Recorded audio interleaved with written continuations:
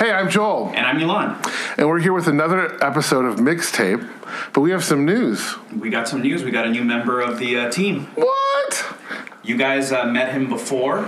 He was on an episode in season 1, so without The History of the Remix, I think it was called, right? Yes, and if you haven't listened to that one, please download it, play it in your car, do whatever kids do nowadays. Cool. But anyway, without further ado, here's John. John, Hello. tell us a little bit about you and why you're excited about being a part of the podcast. Okay. Well, I would say that my background, let's start with, I thought I was going to be a fine artist, a painter, and then I got sucked into the world, going to art school, I got sucked into the world of design, and that's where I am to this day is design and interior design, but music was always the foundation for everything, and whether it was art or fashion or anything, it was always music was the thing that informed all of that. So it's something that I've been kind of a de facto obsessive about the entire time. And I think one of the things that I am really excited about having you on board is you have a history and you provide context. And I think that's a key piece of what I want to have be a part of the podcast going forward. So we're really excited to have you. Thank you.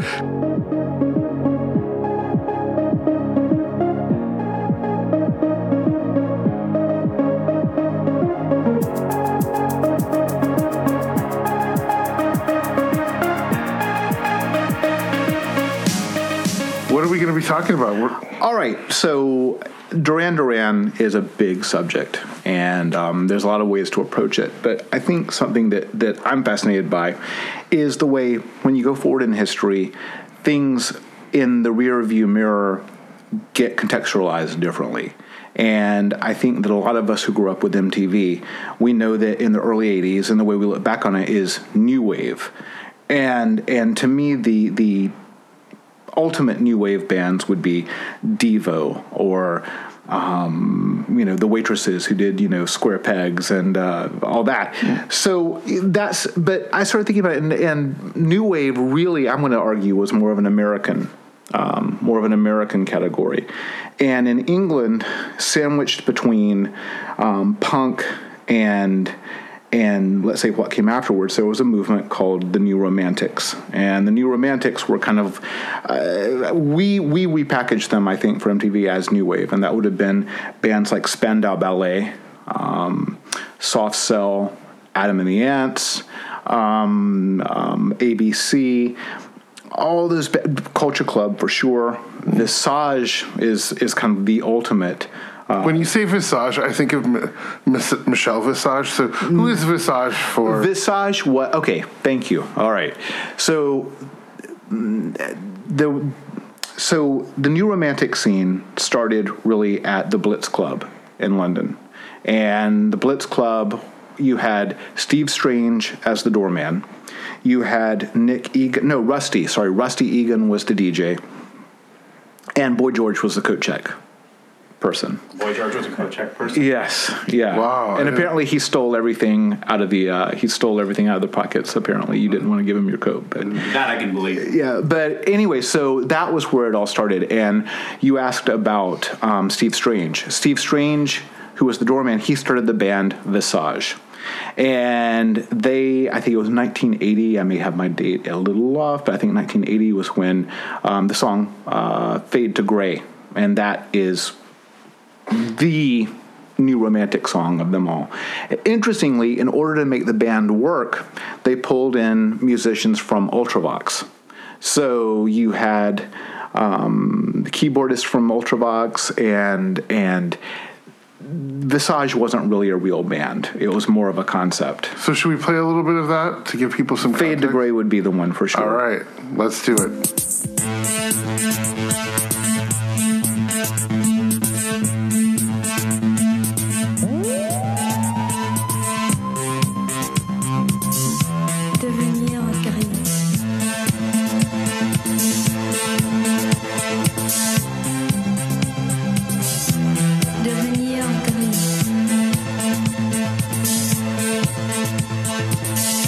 One man on a lonely black phone.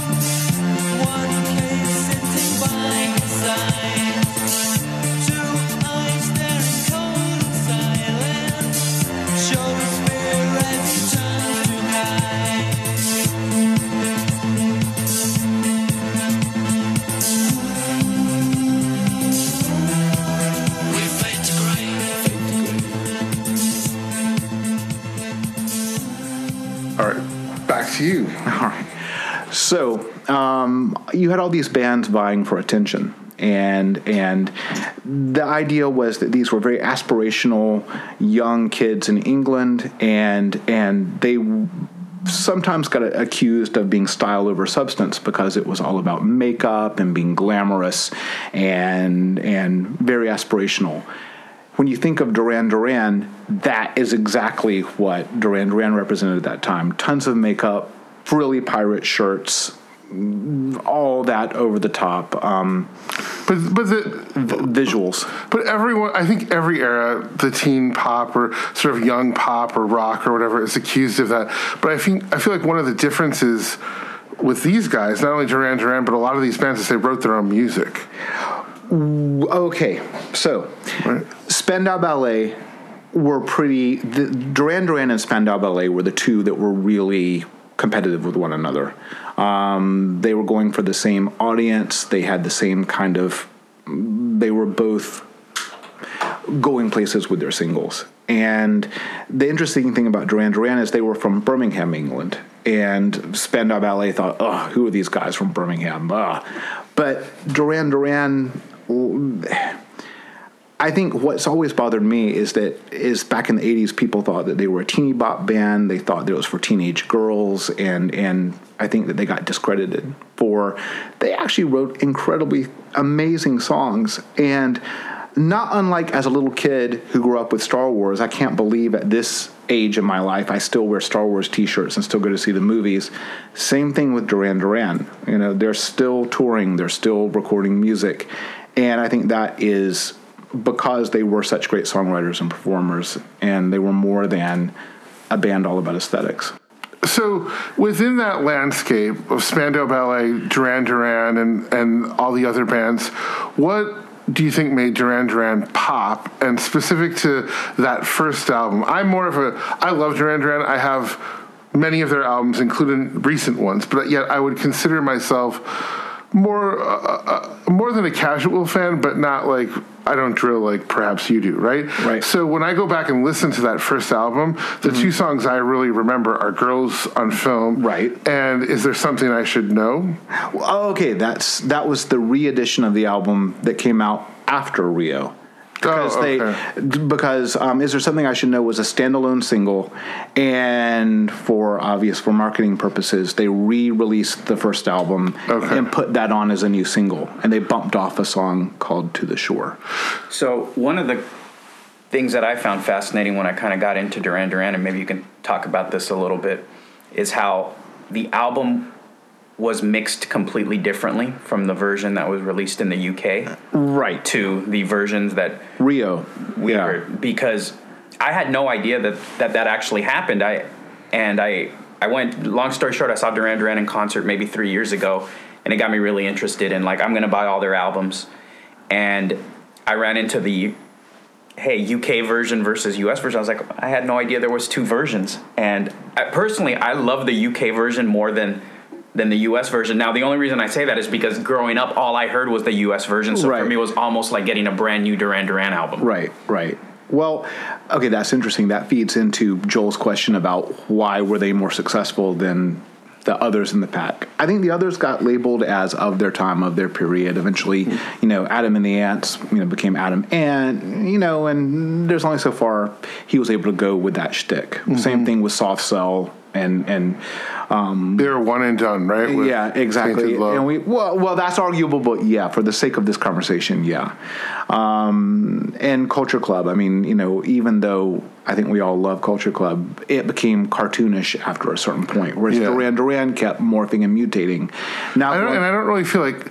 I feel like Culture Club is a British band, but I never associated with them with this whole New Romantics era. Is that a mistake on my part, or I think that we didn't know what. Okay, all right. I want to answer Alon's question because this is such a fascinating, big subject. Okay, so Duran Duran. For those of you who are super fans, you'll probably remember they had the Japanese mini albums that would accompany the main album. And so, famously, Rio had Carnival, which had the 12-inch versions of the songs on it. For the first album, the Duran Duran album, there was a mini album called Night Romantics. Again, that was the Japanese album of 12-inch singles. And Night Romantics, I didn't know what that meant, Nite Romantics. And then on the Obi strip, and for people who don't know, when you used to buy an import Japanese vinyl, it had this paper band that slid onto the label, and it was almost like an Obi on a oh gosh, what do you call the thing the Japanese that geishas wear, kimono. Yeah, it was like, and it was called, and the nickname for it is an Obi strip, and it had the Japanese, the language and the track listing and all that. Well, anyway, on the Obi strip it said New Romantics, and as a teenager I was like, what is this, what does this mean? We didn't know in the U.S. The New Romantic movement didn't have traction here. That was a British thing. We had New Wave. So I think that for us, bands like Missing Persons and the Cars and things like that all got thrown into, well, the Cars weren't New Wave, arguably. But anyway, all that MTV stuff got thrown in together. Okay. And so that's why it may be a new concept for a lot of people. Okay. But back to Ilan's question about the mix, the American label, well, it was Capitol, wasn't sure how to market Duran Duran. They were having hit singles in England, and they decided, they're a dance band. And so the album was remixed for the American market, and it was punchier, but they brought up the guitars and some of the things too to try to sweeten it for the American ear and for the American market. Mm-hmm. That sounds terrible, but it wasn't. It was actually really, really good. It worked. Yeah. There's one song that it really sticks out, and it's Reflex. So Let's play a clip of the original Reflex, and we'll follow that with the United States version of Reflex, so the audience can judge for themselves. Cool.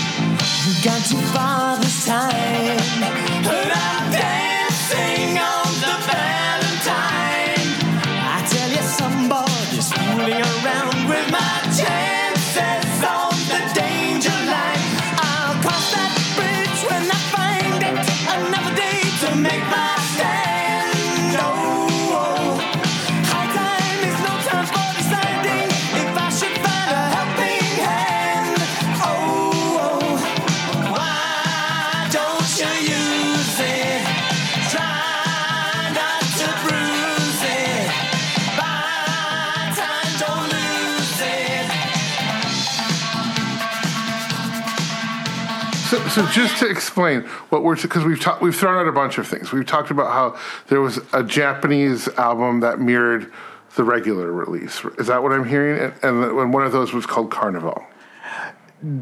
So I want you to explain two things. One, what was that? And then separately, this English piece, which is like the English version, and then gets remixed for the American audience. And then how does the Asian piece fit in there? Duran Duran were a lot of fun for collectors and fans because there was plenty to collect and buy.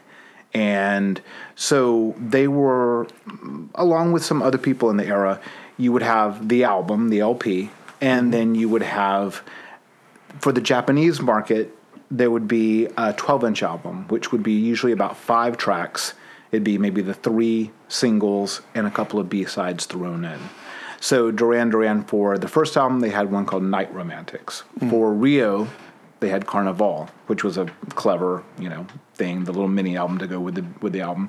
And then for Seven and the Ragged Tiger, which had Reflex, you had Tiger Tiger, and that was the 3 singles with a couple of B-sides thrown in. So it was for the Japanese market, but obviously you could buy it as an import, and that was great to have all that. This is again back in the era of a physical. You had a record that you could put on, and it had all the 12-inch versions. Right. Got it. Okay. Understood. So let's get sidetracked a little bit. Where were you picking up these Japanese versions of albums? Tell us a little bit about kind of where you grew up and your local record store, because I would imagine that would be kind of hard to find, no? That's funny. In the suburbs, so sometimes you were lucky if there was a really good, larger, progressive record store that had a good. Okay, let me see. For those of you who have never record shopped before, you used to go into the record store, and of course everything was categorized by rock, country, whatever. R&B. Yes, exactly. And you would go to your zone to flip through, like a library, what you wanted. Well, some of the larger record stores would have an import section, and that was where the gold really was. And so you'd go over to the import section and flip through, and you would find either 12-inch singles that weren't released here, or you'd find albums that didn't get released for this market. And if you had a good buyer for that department, you would really find good stuff. So there were a couple of good record stores growing up that I would go and find things, serendipitously. But then also you could cozy up to the buyer, and they would order things for you. And so I had a few friends that we would all, who could order it first, so that by the time you got it, you could be like, it came in, and you're going to love it when you finally get it. Thinking back, what was the one really, really cool find that you had at one of these record stores? They're like, oh my God, I can't believe I found this version or this single. Okay, so everyone... Totally put them on the spot. Maybe everyone doesn't remember Kajagoogoo, but Kajagoogoo, Too Shy. Oh, that's right. He mentioned this when we did the history of the remix, because we threw it on there. Well, but this is a different one. So Lamal went solo, which was sad, because Kajagoogoo was only there for the one album, and then they fired him and he went solo.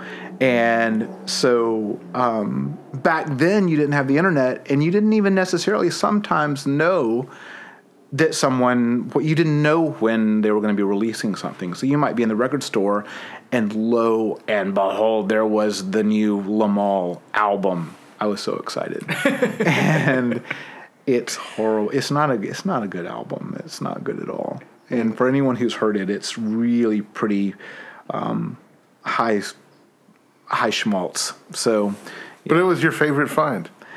Yeah, it was my most surprising, exciting import find. Okay, gotcha. Okay. Yeah. So we listened to the Duran Duran. I listened to the first 2 albums. What do you think made them pop? And can you just explain a little bit, or maybe, Alon, this, what was the order? Because I feel like I got aware of them with Rio, but, all my, I had friends who knew Girls on Film, and, so what was the cadence of all of that? Okay, here's what happened. The first album came out, and it Titled was Duran Duran. That was the one with Girls on Film and Planet Earth, and that was a hit in England. Then it was making waves. MTV was happening, and the thing about Duran Duran that's so fascinating, there's so much to unpack. Part of what made them popular was that their videos had the director Russell, and there's 2 ways maybe to say his name. I say Russell Mulcahy, but maybe Russell Mackay is the correct way to say his name. I don't know. But anyway, he directed all their videos except for a couple, but we won't get into that. And their videos were perfect for MTV. So I remember them being almost miniature movies. Exactly. Which was a huge leap at the time with music videos. I mean, they may not have been the first, but we were used to some really crummy music videos, and then I remember them Like throwing movies. paint in the water for like Hungry Like the Wolf. Or was that Rio?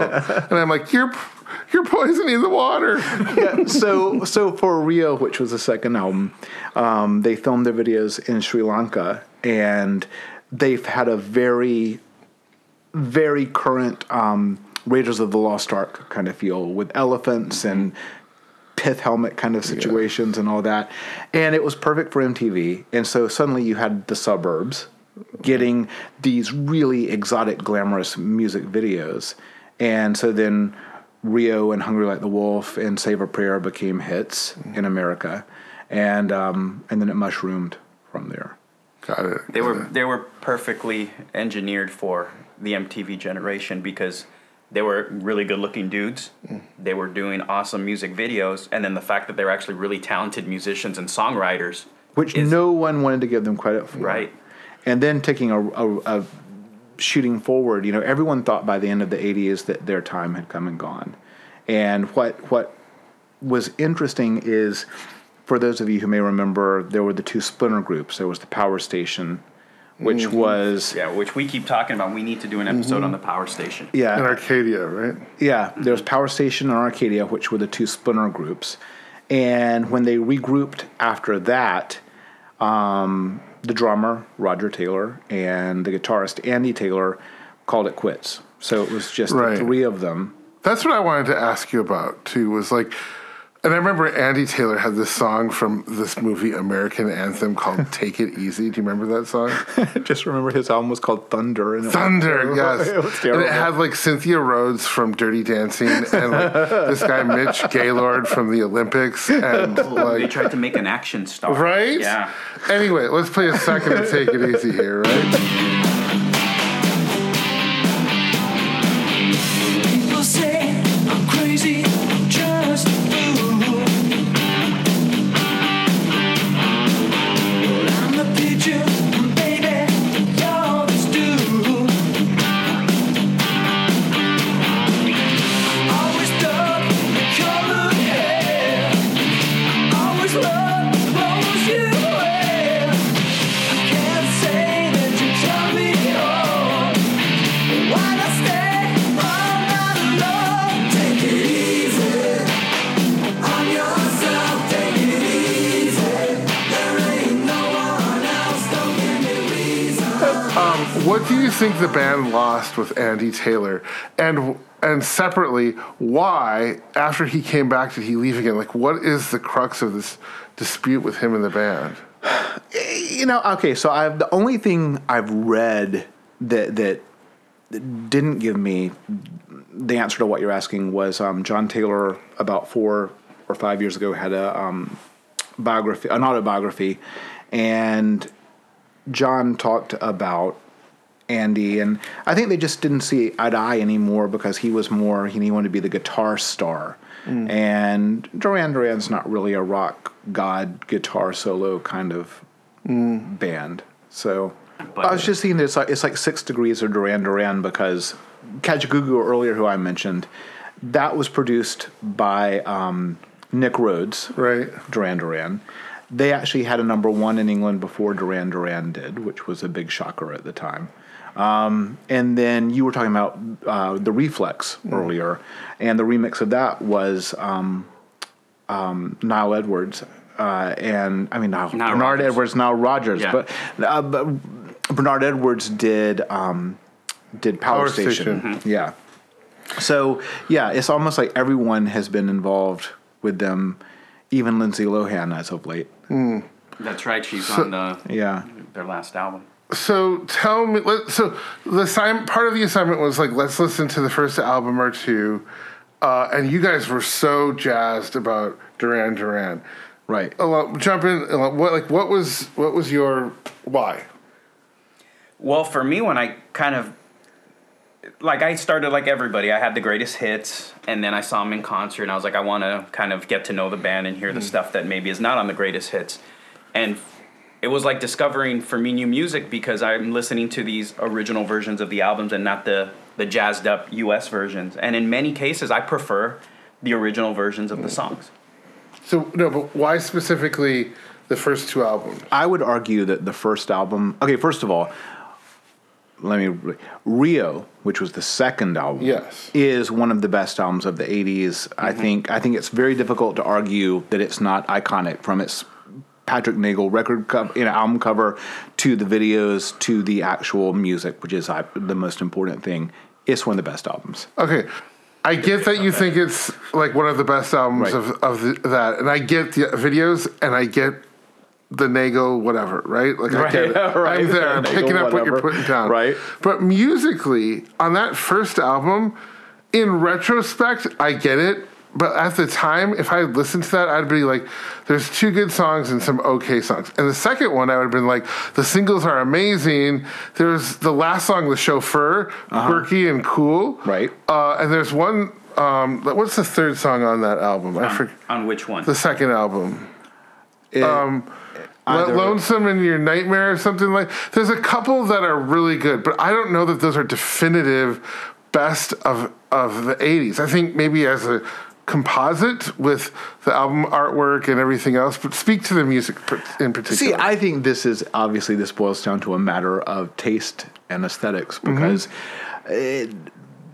some argue, and I agree, that the album could almost be like Michael Jackson's Thriller was basically all singles with maybe one song that wasn't released. I think you could do the same with Rio. I think it could be almost every track on the album could be a single, I think. You guys, what are your top picks on the Rio album? Top picks? Well, okay, let me do non-singles to make my point. I think Hold Back the Rain, it's amazing that wasn't a single. Do you want to play a little bit of that? Sure. We're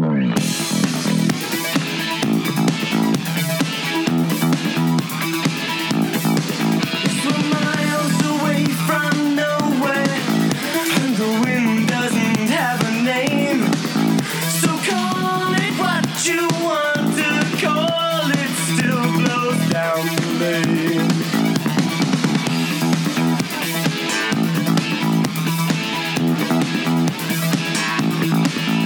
People tell me I haven't changed at all, but I don't feel the same. And I bet you've had that feeling too. You can't laugh all the time.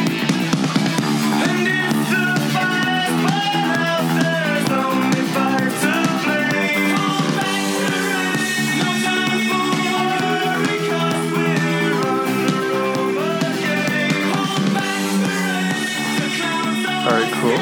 Elon, what would you pick as one? Well, for me, it's Hungry Like the Wolf on Rio. Stalk through the forest, too close to hide. I'll be upon you by the moonlight side.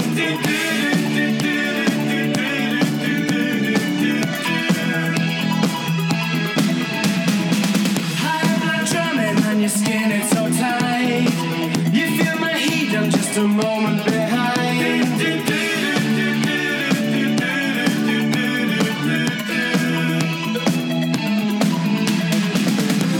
In touch with the ground, I'm on the hunt, I'm after you. Center the sound, I'm lost and I'm found, and I'm hungry like the wolf. Start on the line, it's discord and rhyme. I howl and I whine, I'm after you. Mouth is alive, I'm running inside. Okay. What about a non-album track? Do you have a non-album favorite? The Chauffeur is amazing. I'm picking The Chauffeur. Yeah, that's a classic. Way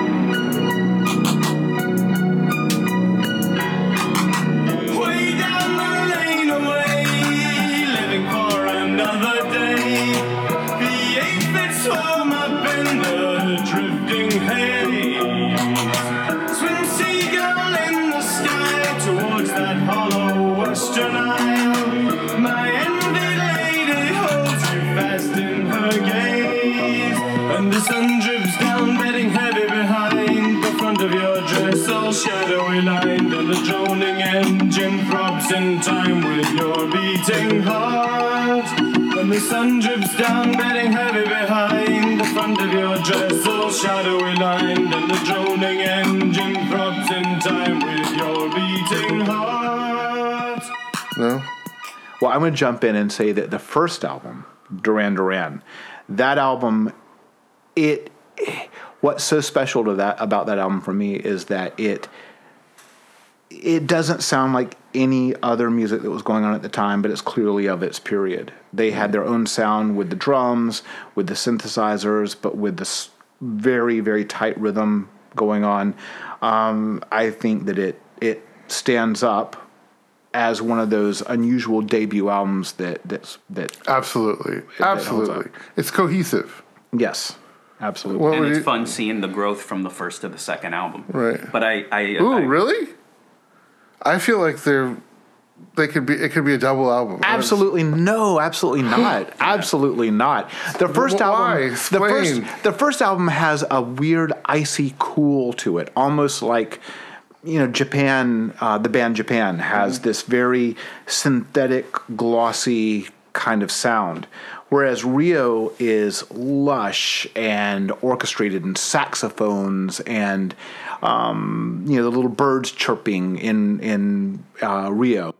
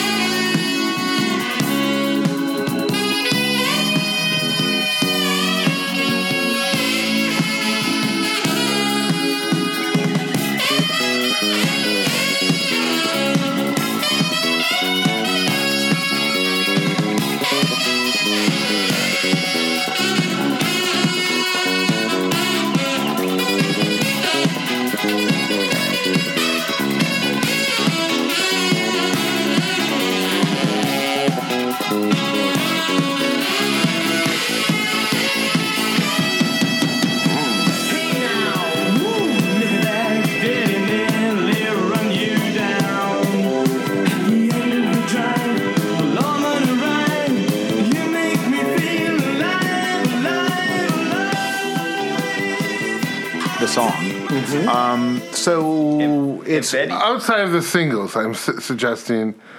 Okay. anything, I would say that Rio and Seven and the Ragged Tiger sound more similar than the first and second. So I think the second and third album to me sound a lot more similar than the first and second one. that I would with caveats I would agree. Okay. All right. So just to sort of wrap up on the whole New Romantics thing, I remember, just to bring it into like the popdom of today, Taylor Swift, she has her 1989 album, which is 1980, it's 80s infused music. She gets, she's got that whole thing on. She drops some singles that are after the album comes out, which are good, right? One's called New Romantics. The first of them is New Romantics. And I felt from the way she kept a really good song off the album to sort of the synthy-inspired music of it to the name New Romantics, it was to evoke something.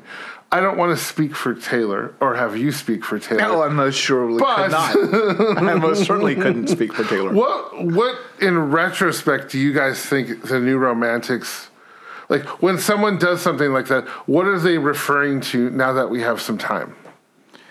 Well, I think it had everything to do with what was going on in England, politically and socially at that time, and how you had young people who wanted they wanted aspirational music, they wanted aspirational style, they wanted the antithesis of punk, but yet they wanted to own it the way the punk movement and the punk kids owned their music, they owned their clubs. Same thing with the New Romantics. It was their scene that they were creating.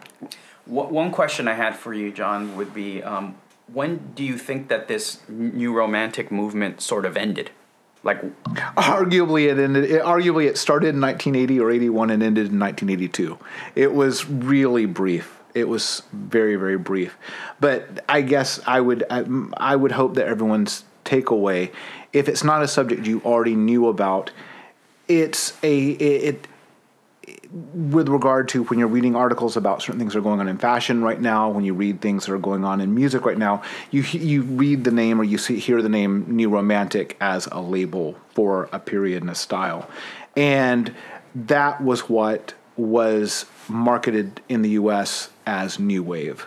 And New Wave and the New Romantics are not necessarily the same at all. It's you know what? I'll end with this. It's almost like Art Deco as a style is something we all know. That came decades later. No one called it Art Deco in the period. That was just modern, well-designed, high-design furniture. And then as you get down, a few decades later, that style was Art Deco. And same thing with, even though they did call themselves New Romantics at the time, we were all running around loving new wave music. Well, not we all, but some of us were running around saying we love new wave music. And it turns out that there was a social movement and a kind of youth culture to that music that I think a lot of us didn't know about. Cool. All right. That's a wrap, I think, on Mixtape. If you have not, follow us on Facebook and Instagram. If you have questions or comments on this or an idea for an episode, we'd love to hear from you. And with that, Let's let John take us out today since it's his first episode. Oh, do it.